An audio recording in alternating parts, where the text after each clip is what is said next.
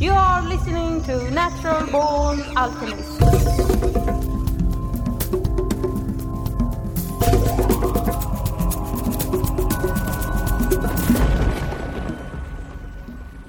Welcome to episode number 296 of the Natural Born Alchemist podcast. My name is Alex and I'll be your host. Happy you're back for another episode.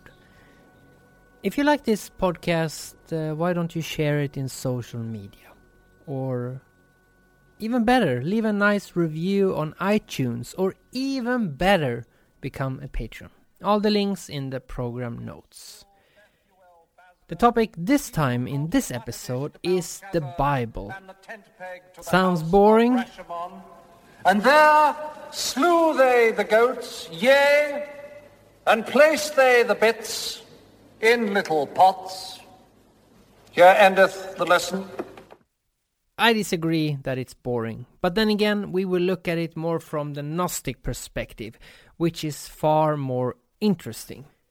Gnosticism is something that I've always studied, and recently I've been on a sort of binge. But what is Gnosticism really? Maybe it would be good to have a brief overview before I proceed with this episode. After all, some of you might not fully understand what it is, and for those that already do, it may be a good time to go and put on the kettle. This will only take a few minutes. I'm going to play a short clip from the DTFH podcast, where Miguel Conner, host of the Aeon Byte Gnostic Radio, gives his short introduction to Gnosticism.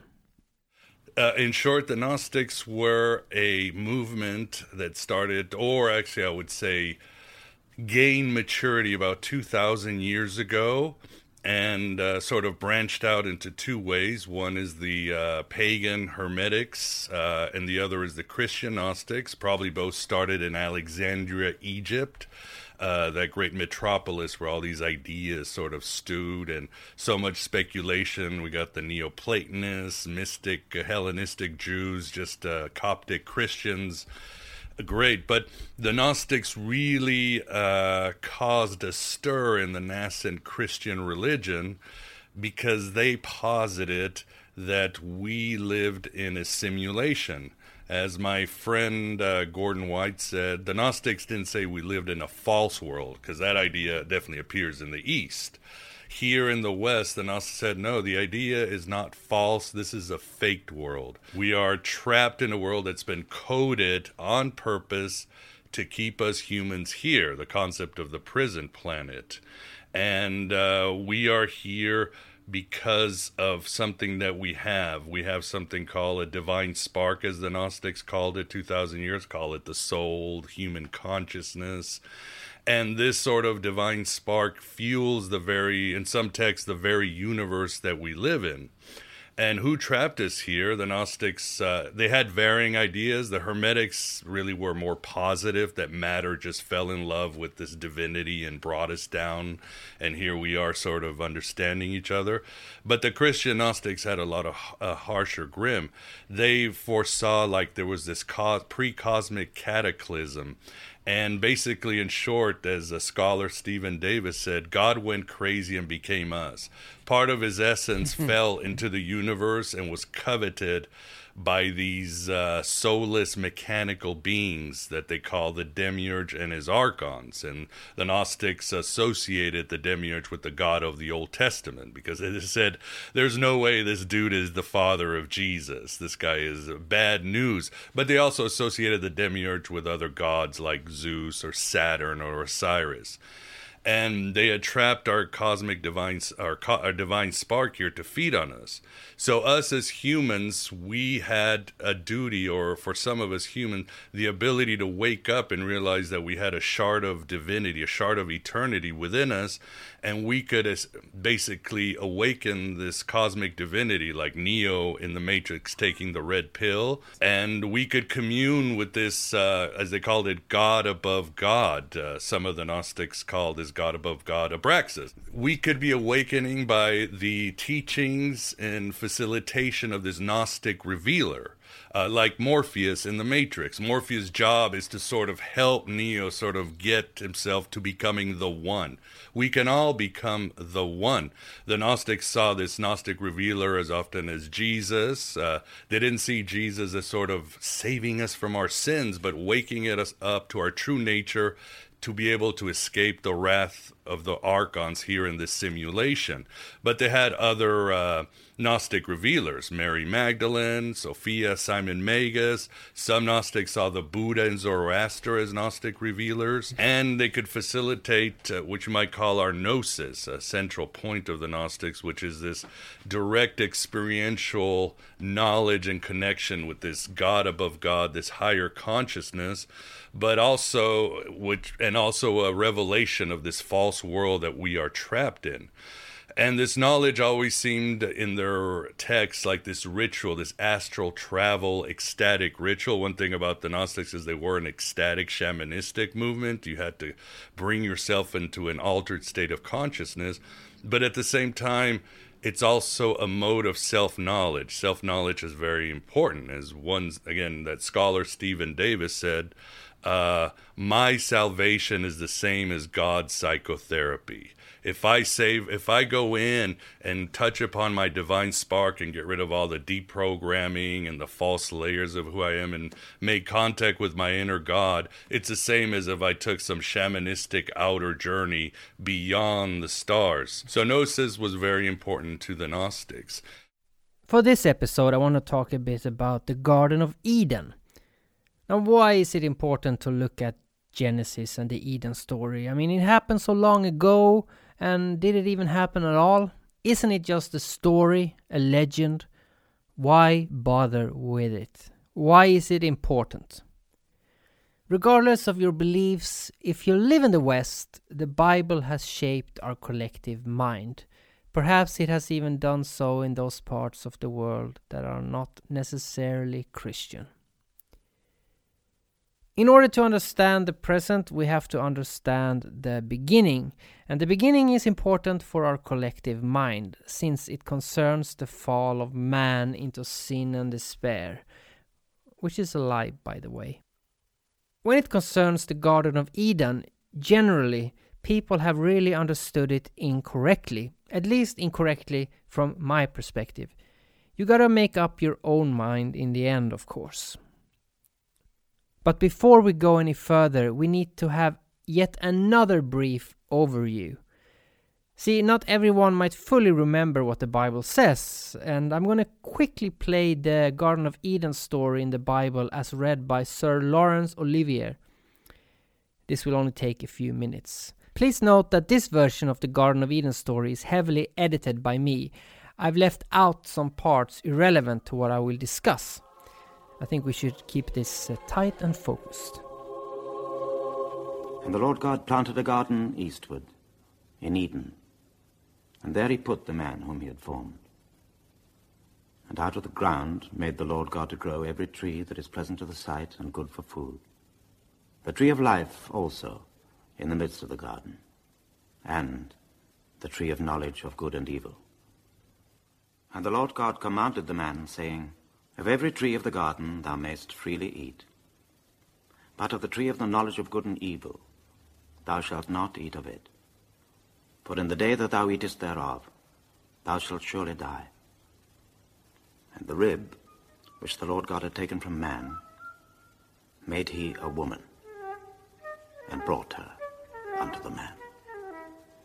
Now the serpent was more subtle than any beast of the field which the Lord God had made. And he said unto the woman, Yea, hath God said, Ye shall not eat of every tree of the garden?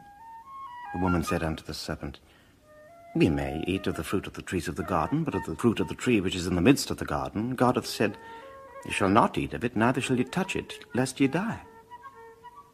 And the serpent said unto the woman, Ye shall not surely die. For God doth know that in the day ye eat thereof, then your eyes shall be opened, and ye shall be as gods, knowing good and evil. And when the woman saw that the tree was good for food, and that it was pleasant to the eye, and a tree to be desired to make one wise. She took of the fruit thereof, and did eat, and gave also unto her husband with her, and he did eat. And the eyes of them both were opened, and they knew that they were naked.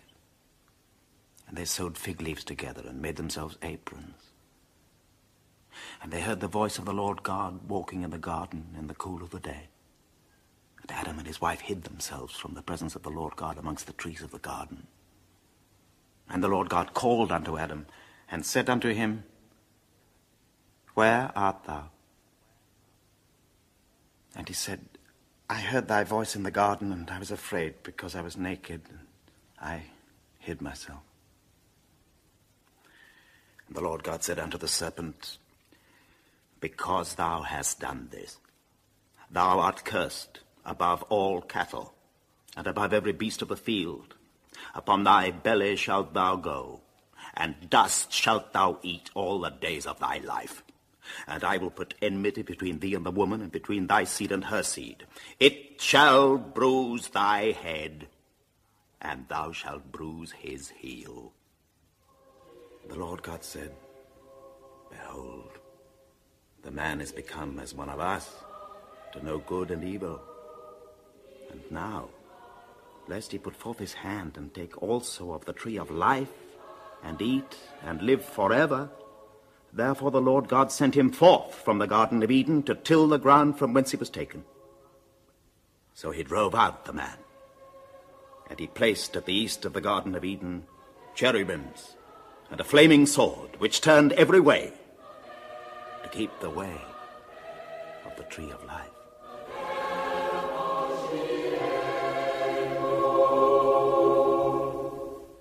The Nag Hammadi Library is a collection of early Christian and Gnostic texts discovered near the Upper Egyptian town of Nag Hammadi in 1945.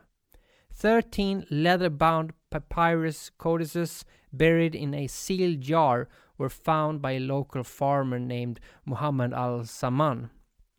The writings in these codices comprise 52 mostly Gnostic treatises, but they also include 3 works belonging to the Corpus Hermeticum and a partial translation alteration of Plato's Republic. The Testimony of Truth is the 3rd manuscript from Codex 9 of the Nag Hammadi Library. The copy of the manuscript from the Nag Hammadi codices is in a very poor condition and is almost too fragmentary to read and comprehend. But it does have some things you can read and comprehend, and those things are really interesting. The Testimony of Truth tells the story of the Garden of Eden from the viewpoint of the serpent. In Gnostic literature, the serpent has always been a principle of divine wisdom, and the serpent convinces Adam and Eve to partake of knowledge, while the Lord threatens them with death and jealously tries to prevent them from attaining this knowledge. And once Adam and Eve has achieved the knowledge, they are expelled from paradise. So in other words, the serpent is actually the good guy, and the Lord God in the Old Testament is the bad guy, or as the Gnostics like to refer to him, the demiurge. And out of the ground made the Lord God to grow every tree that is pleasant to the sight and good for food. The tree of life also in the midst of the garden, and the tree of knowledge of good and evil. First of all, it's not good and evil. That's using words as weapons. Something the church fathers like to do when they compiled this book called the Bible. Sin is a transgression against divine law. And in this case, it's the law of the demiurge, the Lord God in the Old Testament. It's his law. In short, things have not changed much. Just like it's dangerous to challenge the status quo in paradise thousands of years ago, so is it to challenge the current status quo.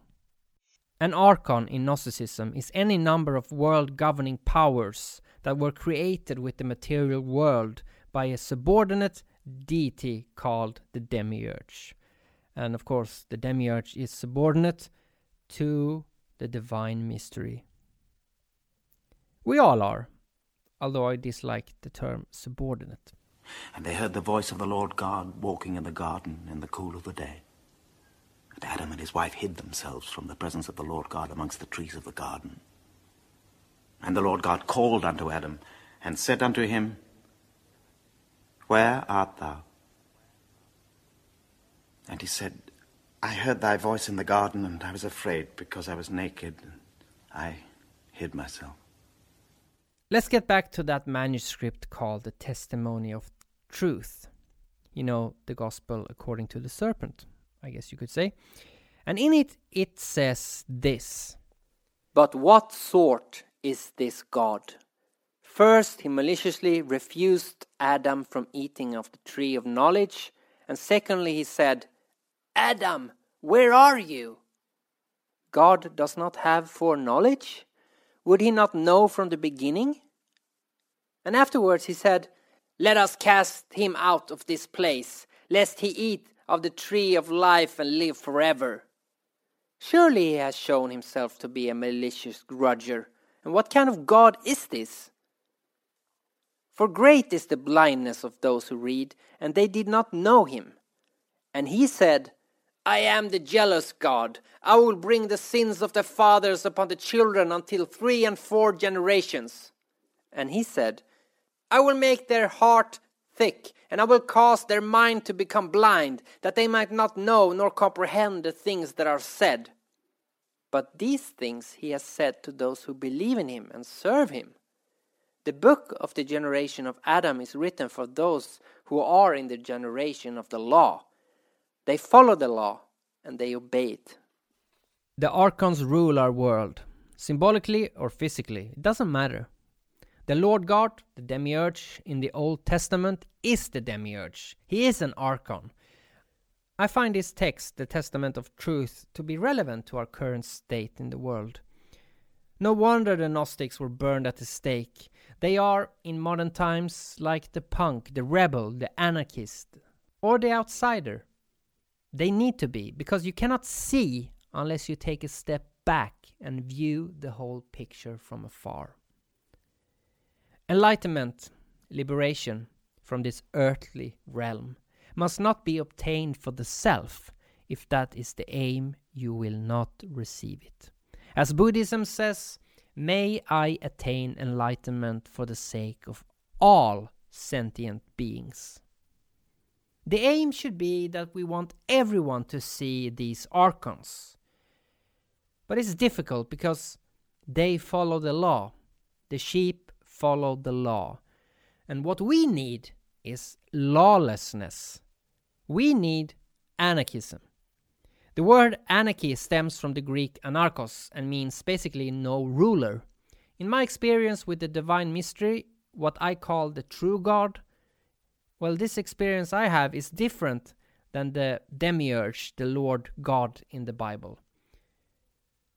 The divine mystery, this true God, the supreme being, as some Gnostics call it, is a true anarchist because God has no ruler.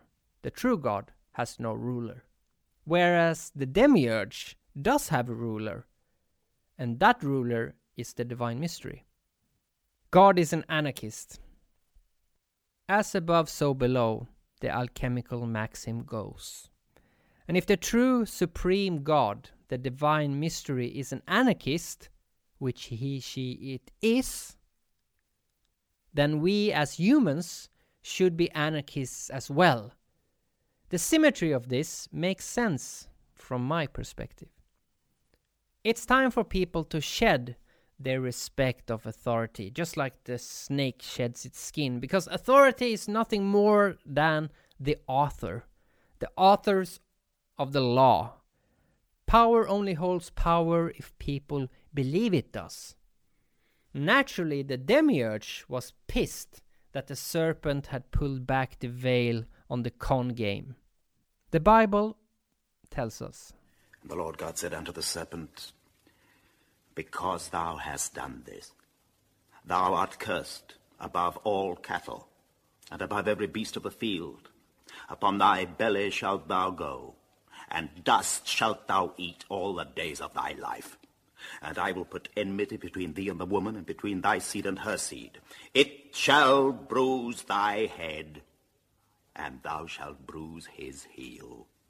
If the demiurge punished the serpent to crawl on its belly henceforth, what did the serpent look like before?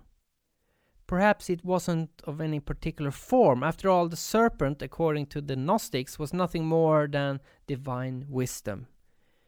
Perhaps it was divine wisdom in physical form, like the gods in Hinduism, they create these avatars that come down to earth.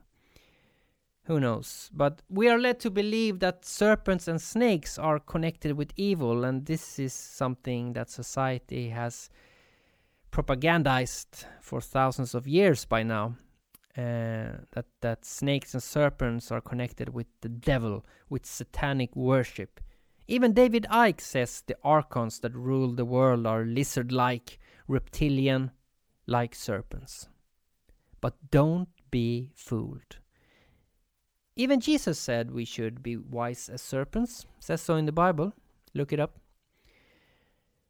The great mystic Manly Palmer Hall points out in his Secret Teachings of All Ages the following: how the serpent came to be in the garden of the Lord, after God had declared that all creatures which he had made during the 6 days of creation were good, has not been satisfactorily answered by the interpreters of the scriptures. Now he makes a good point. In the Orphic Mysteries, there is an egg surrounded by a serpent. This signifies the cosmos encircled by a fiery, creative spirit. The egg, apart from the cosmos, also represents the soul of the philosopher, and the serpent, the mysteries. When initiation takes place, the shell of the egg is broken and the man emerges from the embryonic state of physical existence. And this, of course, ties in with the symbolisms of the Masonic initiation, where one comes from the dark into the light. In ancient Egyptian mythology, the sun god Amun-Ra emerged from the water in the shape of a serpent and inseminated the Neph, or cosmic egg, thus creating the world.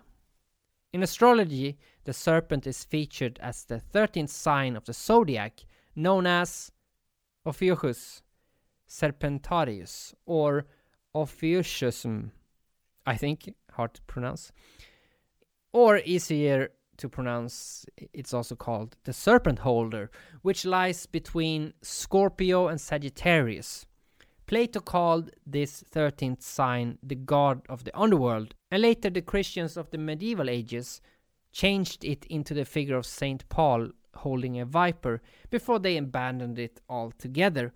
The constellation of the serpent holder is the only sign of the zodiac which is linked to a real man that lived in ancient Egypt around the 27th century BCE.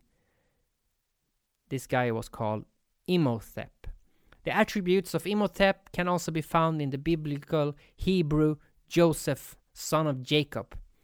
Imhotep is credited with many accomplishments, including the knowledge and use of medicine. It's said that Imhotep brought the art of healing to mankind. The symbol of a serpent was used to represent Imhotep.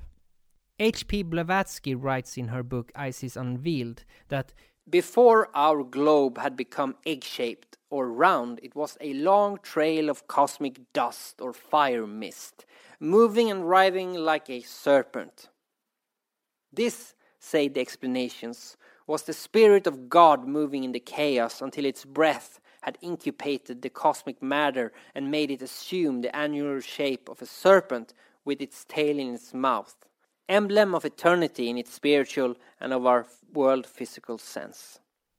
In Greek mythology, the symbol of a serpent biting its own tail signifies the unending cycle of nature. This is known as the Ouroboros, and often resembles either a circle or an 8. One of the most ancient representations of the Ouroboros can be found on a bronze disc from Benin. Jean Chevalier and Alain Gerbrandt describe this disc in their book Dictionary of Symbols as doubtless the oldest African imago mundi, where its sinuous figure associating opposites encircles the primordial oceans in the middle of which floats the square of the earth below. The Ouroboros is also, of course, a symbol of as above, so below. So you see, there are many examples in the occult and esoteric history of the world regarding the serpent. But I'm not done yet. I've just gotten fucking started. Because although the serpent is not necessarily always single or serpent-like, sometimes it's doubled. Two serpents entwined or next to each other. Other times it possesses wings, arms, or legs. The serpent with wings is also seen as a dragon, which is a union of two opposing principles, since the dragon lives in water and spits fire. It's also in the air, so maybe it's three. Anyway, Jeremy Norby writes in his groundbreaking book, The Cosmic Serpent, DNA and the Origins of Knowledge. Quetzalcoatl, the Aztecs' plumed serpent, is not a real animal either. In living nature, snakes do not have arms or legs, and even less wings or feathers. A flying serpent is a contradiction in terms, a paradox, like a speaking mute. This is confirmed by the double etymology of the word coatl, which means both serpent and twin. As the creator of life, the cosmic serpent is a master of metamorphosis. In the midst of the world where it plays a central part, it creates by transforming itself. It changes while remaining the same. So it is understandable that it should be represented differently at the same time. I highly recommend the book The Cosmic Serpent. Go check it out. In the serpent's physical attributes, we can easily see the symbol of the male from its phallic shape, and also its female quality when it sheds its skin in a regenerative fashion. Here again we find a duality, but a duality that leads towards unity. As above, so below, again. And yes, this is most obvious in the Ouroboros, where the serpent, tail in mouth, represents sexual union with itself and forms an androgynous image. In alchemy and medicine, which both aim to either transform, regenerate, or heal, we find all the qualities that the serpent represents. Therefore, it is portrayed in two of the most famous ancient symbols of these sciences, the caduceus of Hermes and the staff of Asclepius. The former is a staff with two serpents, and the latter is a staff, sometimes a cross, with one serpent. When a serpent attacked the Buddha, as the legend goes, it bound itself 7 times around Buddha's waist, which could be symbolic of the 7 main chakras, each with different attributes and powers, aligned from the base of the spine to the top of the head. But because of Buddha's inner strength, the serpent surrendered and became his follower. The serpent here is not a malevolent creature that Buddha masters, but instead the cosmic energy that lies coiled up inside that he gains control of. This energy is the Kundalini, derived from a Sanskrit word meaning either coiled up, coiling like a snake, or serpent power. It's funny that Genesis contained the word gene. Genesis, since DNA resembles in form 2 serpents that are entwined, much like the caduceus of Hermes. Since ancient times there have been columns, trees and staffs with serpents climbing or twirling around them, and throughout the ages it has been the image of the art of healing and not evil. The staff of Asclepius have often been confused with the caduceus, the staff of Hermes, and although the former is clearly a symbol of medicine and healing, the latter has often taken on this role in the collective mind. The Encyclopedia Britannica clearly states that the staff of Asclepius is the only true symbol of medicine. It also says that the caduceus is without medical reference, since it represents the magic wand of Hermes or Mercury, the messenger of the gods and the patron of trade. Modern pharmacies probably began using the serpent as a symbol for their business because they sold the antidote to snake venom. In a study conducted by Walter J. Freelander on the use of these two staffs in logos and insignias in American health and medicine organizations, he found that the staff of Asclepius was a more common symbol for organizations related to health or medicine, and the caduceus was more for commercial organizations. The reason commercial organizations favor the caduceus, the one with the staff with the two serpents, is, according to Friedlander, because it's more symmetrical, a more pleasing symbol to the eye, and thus making it a greater tool for marketing. Or could it be because Hermes was the god of, among many things, he was the god of commerce? Anyway, the staff of Hermes, the caduceus, it symbolizes the above and the below, the visible and the invisible. And the two serpents crawling and twirling around the staff represents moving in and out, up and down, between these two realities. In a sense, the serpent is more than just the source of wisdom. It is the vehicle of wisdom. And according to the Gnostics, the serpent in the Garden of Eden is divine wisdom. So it's the good guy. But isn't the serpent Lucifer? Isn't the serpent Satan? That's what I've heard. Lucifer is the light bringer, the liberator. Lucifer is one of the most misunderstood of all the myths. Whether it be mistranslation or ignorance, I don't know. But Lucifer is one of the messengers of the gods. His name is translated to mean morning star. In the Gnostic belief, Lucifer came to the earth to help man remember, help him wake up and remember his divine origin, the divine origin of his soul.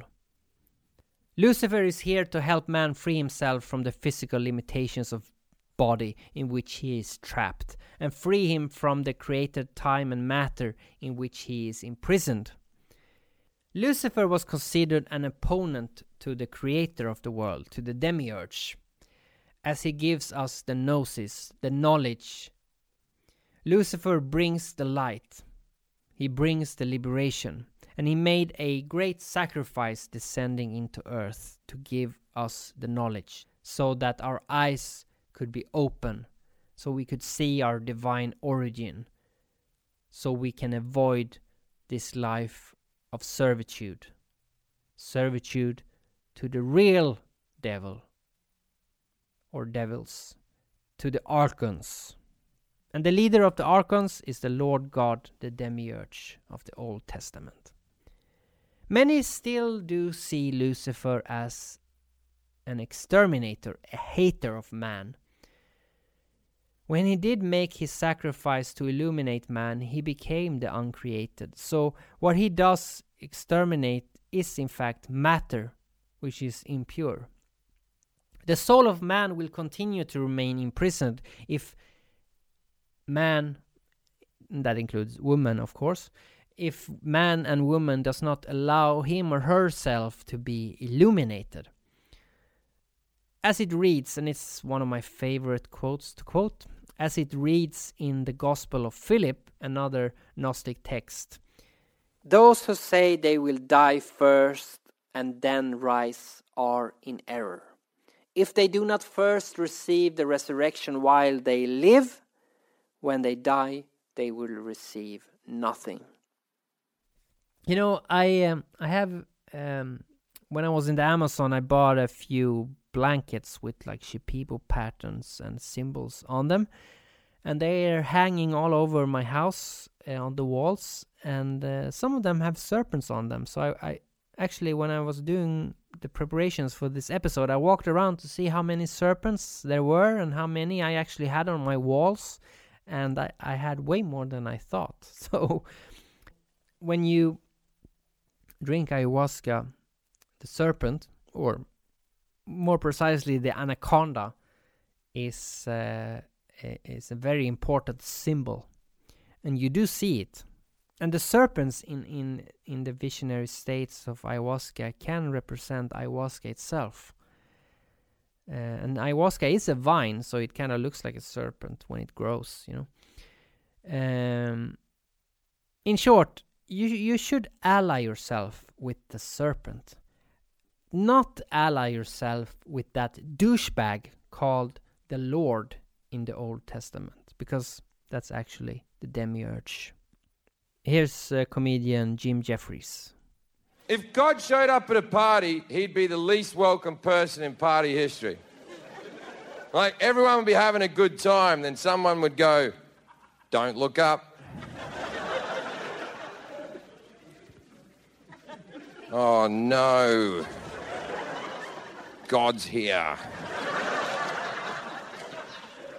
Hey God, how are you going? We didn't know you were going to be here. Yeah, well, I'm fucking everywhere, aren't I? So why the fuck wouldn't I be here? Well, God, it's really great to have you here. We're really happy you're here. And then God's like, everyone, can everyone please be quiet and look at me right now? I've come down to tell all of you, I want you all to know that I love all of you unconditionally. And they're like, thanks for that, God, we really appreciate that. And they go back to their party. And then God goes, is that all you have to say? Sorry, God? I just said I love you? Oh, fucking shit, yeah. We love you too. Good. Because you know if you don't, you'll fucking burn, right? Yes, God, we really love you. We really love you. Do you love any other gods? No, we don't. We really don't. Okay, cool. Sorry, everyone. I'm sorry. I've had too much to drink. I'm sorry. And then they go back to their party, and obviously God's not getting enough attention. He pipes up again. Everybody, one last thing. I know you all said you love me, and that's really cool of you. I want you to do one more thing for me. Now, I want to point out that you won't burn if you don't do this, but it would go a long way not to burning if you get my fucking drift. All right? It would be really great if you could all sing songs about me. And they're like, sorry, God? I made the fucking world. Just sing a fucking song. What's the problem? And they're like, yeah, we can do this, can't we, gang? Let's sing some songs for God. And they start singing some gospel music. They begin with, God's fucking digging it. And halfway through this song, God starts to turn. Everyone stops singing. Who's the guy in the pink shirt who's enjoying singing?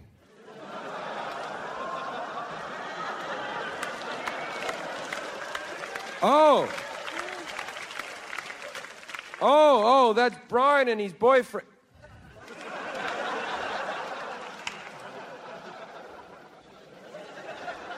You know I hate faggots. But God, calm down. You just said you love everyone, not faggots, I didn't. And then people are trying to calm him down. He's like, don't you fucking touch me! Don't touch me, you faggot lover! They're like, God, it's probably best you just leave this party. You're all gonna fucking burn, all you fucking cunts. And he goes outside and he's trying to calm himself down. I fucking hate faggots. I couldn't be clearer about this. It's in my book, for fuck's sake. Everyone's got the book. No one's fucking read the book. Everyone's got the book. Then he passes like a young couple holding hands. He's like, hey, how you doing? You see that tree? I fucking made that shit. Hey, wait. Are you two married?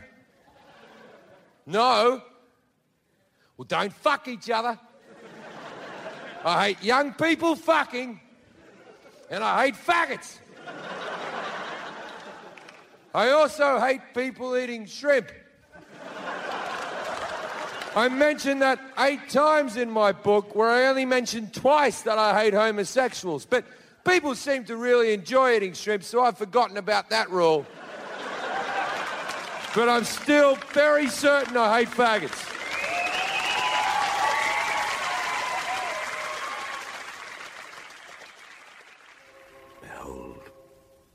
man is become as one of us, to know good and evil.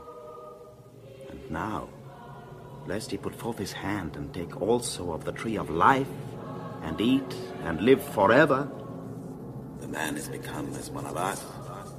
The man is become as one of us. Us? Become like us? Why would the demiurge use that term? Did he use that term because there were more archons hanging around in paradise, just like the Gnostics claim? The majority of scholars believe God is referring to himself in the plural and is talking to God the Son and the God the Holy Spirit, but I call bullshit on that. It's very creepy saying us. He will become like us. The demiurge does not want humans to become the immortal gods that they are. The Archons wants you to be full of sin. It wants you to be fallen from grace. Even if Jesus died for your sins, you are still full of it, according to them, according to the Archons. Reject this. Reject it, not only in thought, but in body. I'm going to quote that the testimony of truth again. There are some who, upon entering the faith, receive a baptism on the ground that they have it as a hope of salvation, which they call the seal, not knowing that the fathers of the world are manifest in that place. But the baptism of truth is something else. It is by renunciation of the world that it is found. By those who say only with the tongue that they are renouncing it are lying, and they are coming to the place of fear. Moreover, they are humbled within it, just as those to whom it was given to have been condemned, they shall get something. Basically, you cannot do this half-assed. You gotta reject the world and still be in it, and that's difficult. The path towards liberation, freedom, the path towards compassion and love is the great jihad. And for most people, the term jihad is deeply connected with terrorism. However, this is not really accurate. Jihad basically represents the struggle with the self and with God, and is classified in two groups. It's the lesser jihad and the greater jihad. And like in alchemy, this is the Islamic version of the above and the below. Now, the lesser jihad is the holy war that jihad is mostly known for. In Islamic mysticism, Sufism, there is the concept of the greater jihad, which is the struggle against oneself and the struggle to be at one with the beloved, which is Allah, God, the source, divine mystery, call it what you will. Or in other terms, it's the struggle within oneself against sin. But yet again, sin did not originally mean what it represents now. Sin was simply missing the mark, falling off the wagon, not seeing the forest for the trees, etc. We are all on a spiritual quest of some sort, consciously or not. And for me personally, I am always at war in the realm of the greater jihad. Let's end this episode on the Garden of Eden with a quote from the Prophet Muhammad. The greatest jihad is to battle your own soul, to fight the evil within yourself. If you like this podcast, but want to feast your eyes as well as your ears, perhaps you should head over to YouTube and subscribe to my YouTube channel. Simply search Natural Born Alchemist channel on YouTube and it shall appear. Or click the link in the program notes of this episode. I put a lot of effort into the videos I make and hopefully you'll enjoy them. If you want to support me, please subscribe on YouTube and even better, leave a like or a nice comment. YouTube is severely lacking in nice comments, so with your help, let's change that. Anyway, I hope I will see you there.